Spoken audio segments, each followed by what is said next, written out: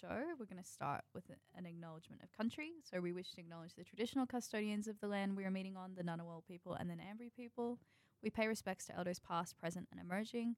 And we also acknowledge that the name Wurruni was taken from the people of the Wadi Wadi Nation without permission, and we are striving to do better for future reconciliation. Alrighty, so welcome to week 5 and welcome to the new show this week. Today we're joined by Jasper and Joey, if you'd like to say hi. Hello, everybody. Yeah, it's definitely giving exam season on campus, I think, at least for me. An interesting return to in-person exams, which Wurruni will be covering in the next week or so. But today we're going to be talking about 2 articles we released this week, one written by Joey and one written by Jasper and myself. So Joey's going to talk a bit about legal reporting and how we report on legal cases, which is something that he's brought to the team. And Jasper and I will be talking a bit about the ANU and their email signatures, which happen to be quite a popular one, actually. But let's start with Joey's article. So I think the first question I have is, what gave you the idea to report on this case in particular? Well, I'm a bit of a nut for the territories. I was born here in the ACT. The territory rights is an issue that is very close to and dear to me.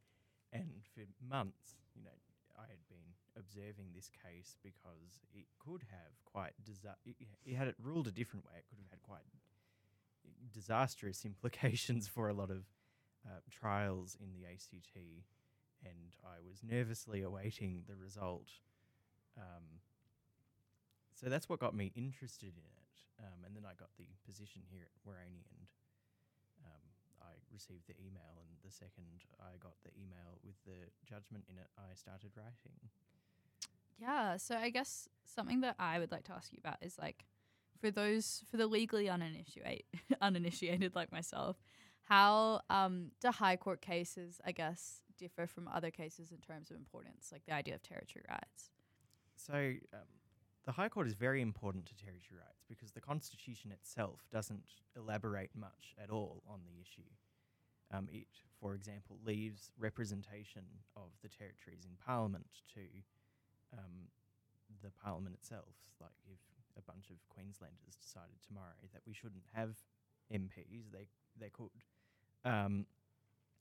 But because, specifically for territory rights, because it's the highest court in the land and it's not set out in much detail in the Constitution, it's extremely important, as it is for every other aspect of the Constitution, really, because everything the High Court says is the law of Australia, and particularly so in the territories where a lot of it is left to judicial opinion.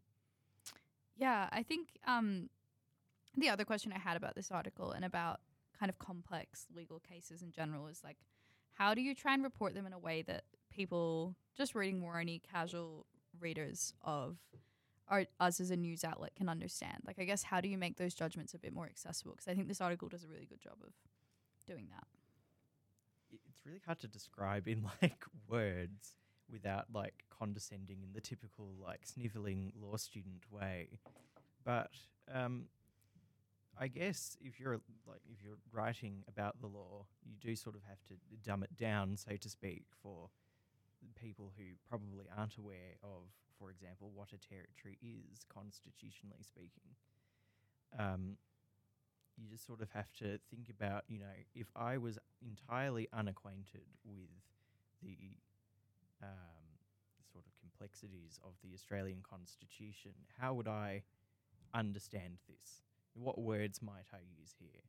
So I could talk about, for example, the nature of the separation of powers in the territories according to the High Court's jurisprudence. But that would be a very long and very unintelligible discussion to most people who probably don't care about most of those things and just want to know what is or is not legal. Yeah, and I think that leads to an interesting thing that I guess we consider in our coverage, which is, like, how do we pick things that matter to students? So picking a case that has implications for territory rights, and also how do we portray it in a way that keeps people engaged and gives them the information they need to know without that information overload of the more legalese terms. Alrighty, I think My final question for you is: how did you feel writing your first article for Roni? Was it fun? Was it exciting? Nerve-wracking, actually. What is this new team of people I haven't met going to think of my often quite verbose way of writing? Like, I did have to cull out a lot there to get it into a newsworthy, accessible form. Yeah, it was quite nerve-wracking when you said you delivered your first edits. I'm like, oh, what is she criticised here? But I think it went smoothly, if a bit new. Yeah, and I would like to say that you did definitely a magnificent job. So thanks to Joey. Go read the article. It's a great one. Very fascinating. Alrighty. On to email signatures and the ANU, our favourite topic of conversation, apparently. So I would like to say, as a news editor and as someone who's been in the news team for going on a year and a half now, I can never tell which articles will be popular on Facebook. Like, I feel like it's a Magic 8 Ball kind of situation. But this one happened to do particularly well on Facebook. I really couldn't tell you why. The photo was not very engaging. But I think what is engaging to students is the ANU's preoccupation with their own branding and kind of the institutional reputation of the university is what I'd say it comes down to. Yeah, pretty much. I mean, you can't overstate the fact that the ANU is wanting to project itself worldwide in terms of trying to attract both staff and students. And so these very tiny little subtle things about who gets appointed where in these senior positions, how do they word themselves, how do they try and project their image. And so when there is a dramatic change, especially when it comes after a fall in the so precious QS World University rankings, there's cause for comedy there. Yeah, so I guess the first thing to note is that, yes, the ANU is no longer the top university in Australia in the QS rankings. There is more than one set of rankings. There's also the Times Higher Education ones. I believe we typically do worse there than we do at QS, so it's not looking good.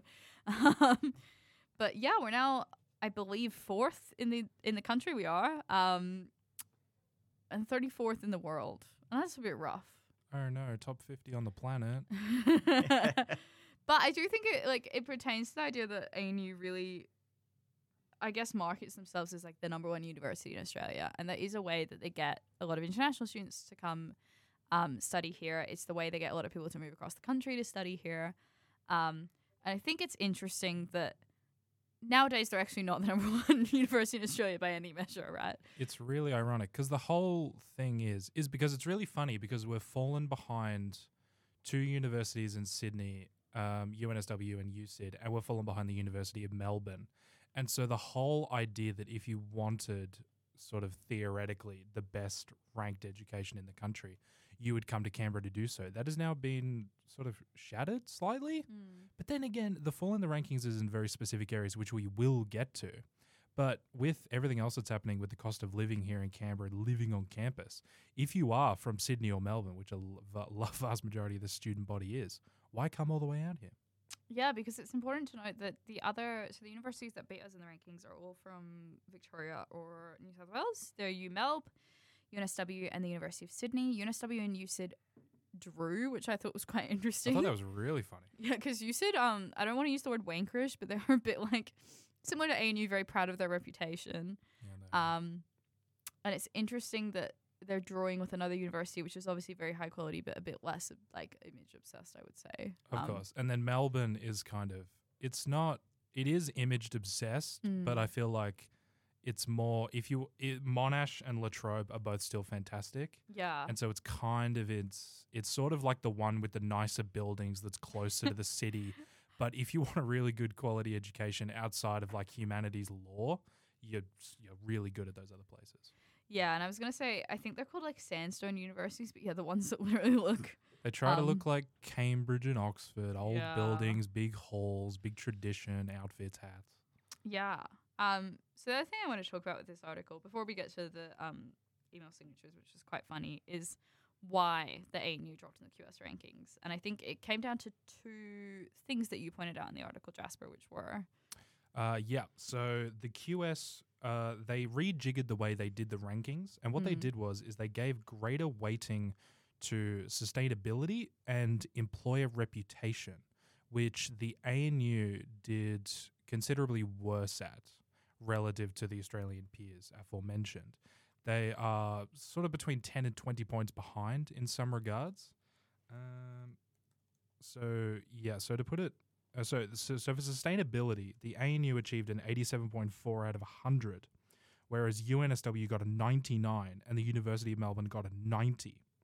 And employer reputation, something which is definitely pretty important, was weighted higher at 15%, which I think was up from 10 in the QS rankings. Yeah. ANU got a 70.2, Uni Melbourne 92.3, and UNSW an 88.1.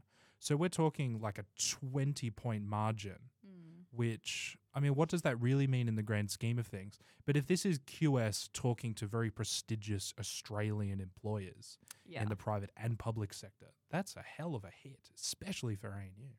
Yeah, and I think it's interesting that, like, the more holistic these rankings tend to get, the worse ANU seems to do.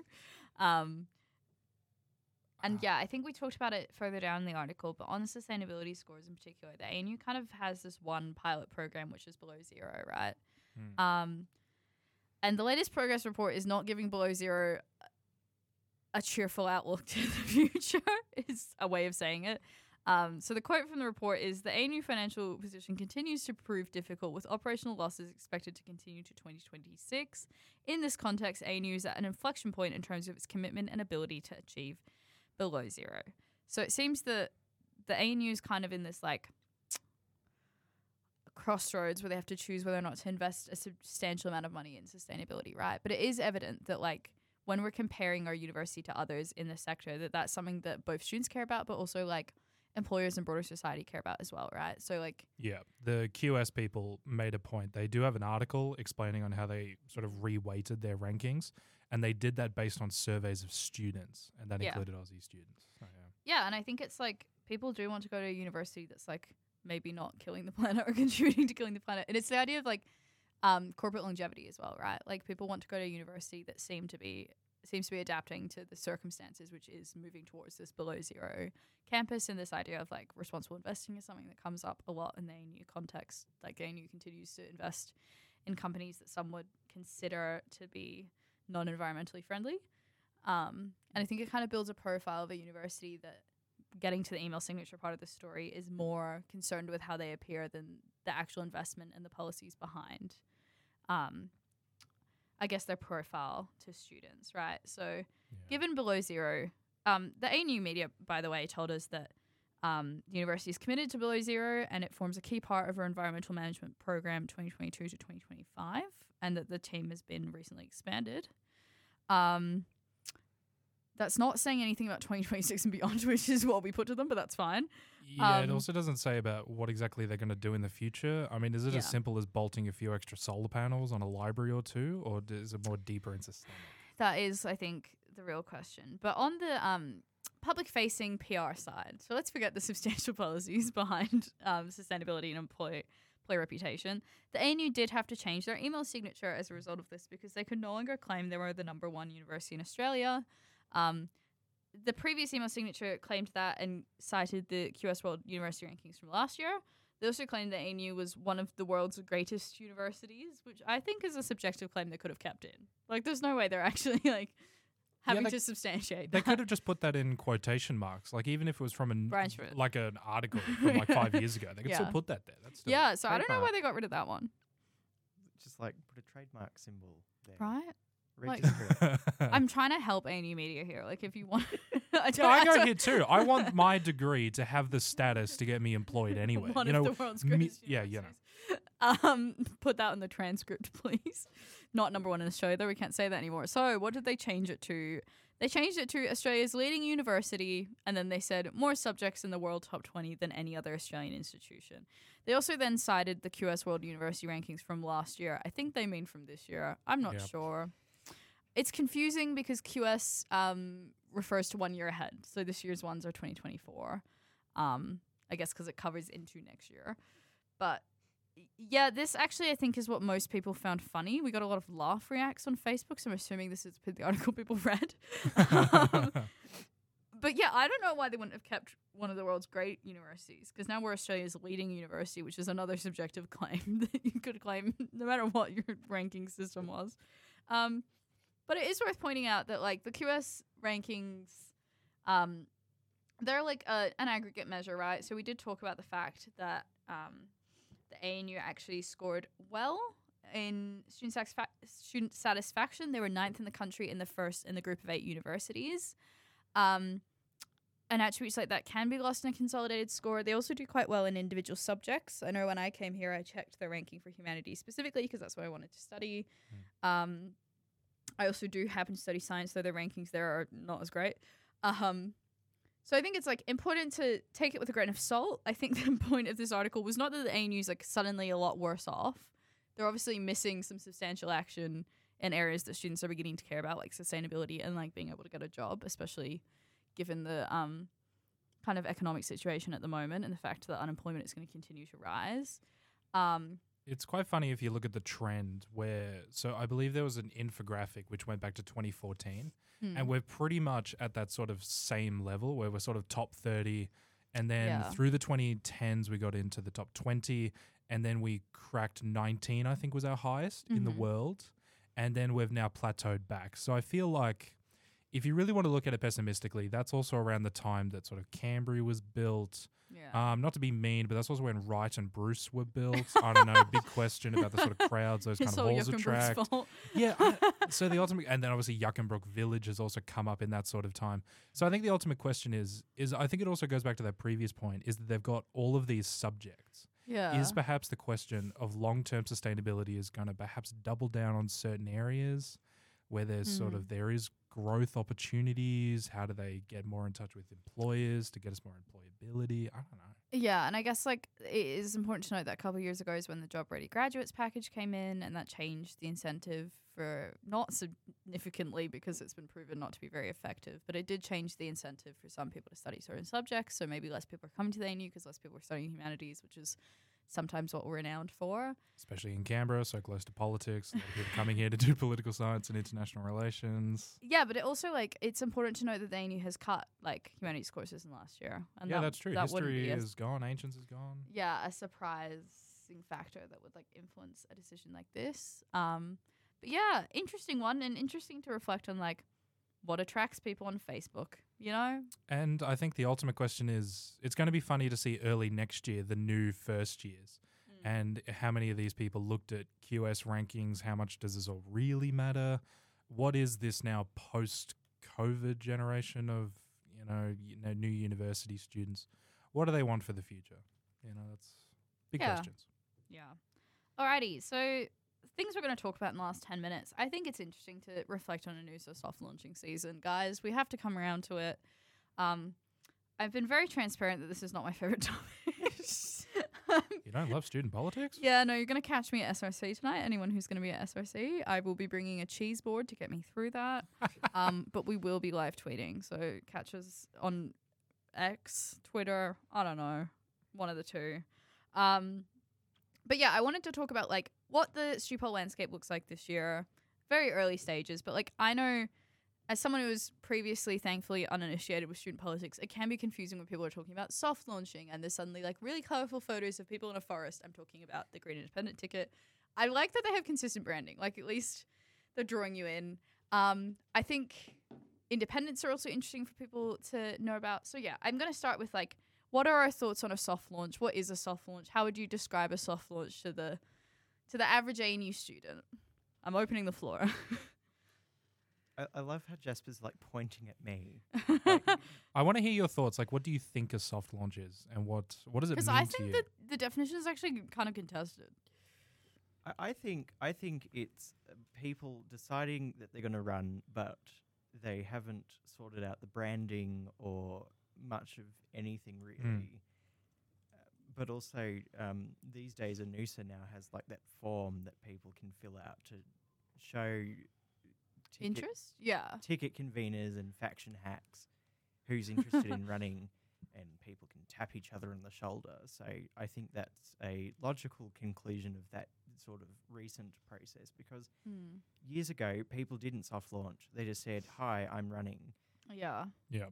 And I think it also does kind of like reinforce the idea of like tickets and how much power and influence they have over an election, right? So when people are already like historically so unengaged with the news elections, people, like tickets like Fee's unnamed ticket will go out of their way, or even Sarah running as an independent looking for people to run with her, like will go out of their way to find people to bring into the collective to kind of build a ticket, to build a profile, because that seems to work well, right? But yeah, I think it can be confusing because people will be like, we only wrote an article about Fee's unnamed ticket, and then likely when they announce full suite of candidates, we will write another article. Yeah. And it does become like, it kind of prolongs the period through which students have to be engaged in the election, which I think is an interesting concept. It's really funny to think about a soft launch. Is the way I sort of thought about it was I related it back to like the classic like American politics. Yeah. So you have the soft launch. So you've announced you are going to run for president. You have gone to your home state in front of a home crowd of people that like you Who was it who and did it will on donate Twitter? to you. That was Ron DeSantis And it with crashed. Elon Musk, and it crashed on live stream. So, and then after that, so the soft launch is you then go to like the Iowa State Fair. So the equivalent of that is you're standing in the middle of Canberra and you're saying, hello, I'm so-and-so. I'm running on this ticket. Here's what this Yeah. ticket means. I'm running as an independent. And then the sort of the hard launch would be, this is like, post like Super Tuesday, when the field really narrows to like one or two primary candidates to try and get the nomination for their party. And that's when it really starts to heat up. And this is where people are saying, this is our ticket. This is what we stand for. Here are all of the people we have running for these portfolios. All the people who had no momentum, who couldn't inspire anyone to either get on their ticket or get with their vision, have dropped out of the race, and they've consolidated. And then they sort of then go into that student I election. think that's actually a really good way of looking at it. And I have not thought about it that way before. But I think we're heading, so the election's in week 8. We're going to have a debate in week 7, hopefully. Shout out to Us and Observer for running that. Yep. Always very important. Always very important. Hopefully in an earlier time slot this year, so it's not going as late into the night as it did last year. We also will check with Probity this time that it's all kosher. I think it's interesting though, because like it means that because of the timing of the election, like the bulk of hard launches are leading up to next week or the midsem, right? Yep. And how do you keep people engaged in politics over the midsem? It's a difficult time. It is a difficult time. I mean, ultimately, they're going to be trying to like get people like us to give them attention and, do these big announcements. And so we'll sort of, but I'm going to make the criticism. It's just kind of like which sort of left-wing activist is going to run this time on some platform. That's fair. What's really different about all this? I think the ultimate thing is going to be going into the debates is how they really differentiate themselves. Yeah. And with what we've brought up in the QS rankings, how they feel about how are they going to use their position and how are they going to rally students to sort of influence the future of the ANU? Yeah. Big questions. Yeah, and I think like it'll be interesting to compare it to kind of the stuff going on in federal politics, like housing, like the Universities Accord. Definitely affordability is going to come up. Residents, definitely the changes about SRs next year is probably going to come up. Definitely. Last year there was a big talk about occupancy agreements because lockout fees. Lockout fees. Yeah, so I think that it will be quite an interesting, hopefully like quite a detailed policy clash, maybe debate, discussion. Hopefully. Maybe not a clash. They're all kind of on the same side, let's be real. Yeah. Be interesting to see if anyone runs on having a designated smoking area again. That was quite a fun policy I last year. think the big differentiator between them all Yeah. is how committed they are to ANUSA being a sort of service provider versus ANUSA activists. being a sort of hack fest. That's fair. I think it's the BKSS is also an interesting thing that comes up every year. Maybe we'll see stuff about SRC tonight. I don't know. I haven't read the agenda, guys. It's like 40 pages long. I hope you're prepared. The agenda. It's not even finished. Guys, I checked it like a day ago. And okay, that was a lie. I'm actually a bit of a nerd. I did check it when it was posted, and it was like three motions. So maybe I'm actually in for more than I think I am. Anyway, so that concludes our chat about what a soft launch is. Shout out to the team for not getting sick of Stu Poll season yet. We're now into weekly announcements on campus. The first one I have is that our TV news team are doing Vox Pops, which is where we ask you your opinions as ANU students about working on campus this week. It's going to be Friday somewhere in Canberra around midday. We are not Sol. A lot of people think we are Sol and don't want to approach us. That's not my opinion. That's just their opinion and what we've noticed. But I think if you're interested in having your face on Waroni TV or giving your thoughts about being a worker on campus or a student worker in general, please go seek them out. It's quite a fun experience. They're all really friendly and fun way to Waroni's here for students to interact with, and that's a fun way to interact with us on your way to class. I'll throw to the floor. Any student announcements? Anything interesting happening on campus? SRC tonight? I can't think of anything. I feel like it's relatively quiet. It probably doesn't help that I'm not going to be around on campus very long. But I think the big thing is there's still a number of events going on with the Indigenous department. I know they're going to be in Kinloch tonight, so I think they're making their way around Lodge. Again, bringing back to the big issue of The Voice, obviously coming up, which the referendum date will be coming out next Wednesday. So look for our reporting on that and reporting in the mainstream press. Yeah. And then aside from that, we're heading towards the mid-sem break. And, I think I've talked to a lot of people about how they've gone in Sem 2. And there's been a lot of stress, anxious, unease. So, I suppose from all of us here, I hope it's a decent break. And we're going to be working on something very special going into the second half of semester with Stew Poll and other really fun things. Yeah, I think that's a good point. And I think, take a break. Next week is an exam week. There's going to be exams in person. That's a bit stressful for everyone involved, I would say. Assignments. People have assignments. They have essays. I don't know. Shout out to taking a break. We will not be broadcasting during the midsem break because I think we should all take a break as well. But we'll be back we'll be here next week and we'll be back in week 7. I think that's a good plug for the Indigenous department as well. I think it is, yeah. I think that's about it. Obviously, waroni.com.au. That's where we all are. Yeah. News, commentary. Yeah, guys, actually, I do have a new plug. We have a new website, and it means that everyone gets to be on the front page now. So a bit of content, bit of news, bit of art, bit of TV. It has a mag stand, so you can go see the electronic versions of our mags if you can't get one on campus.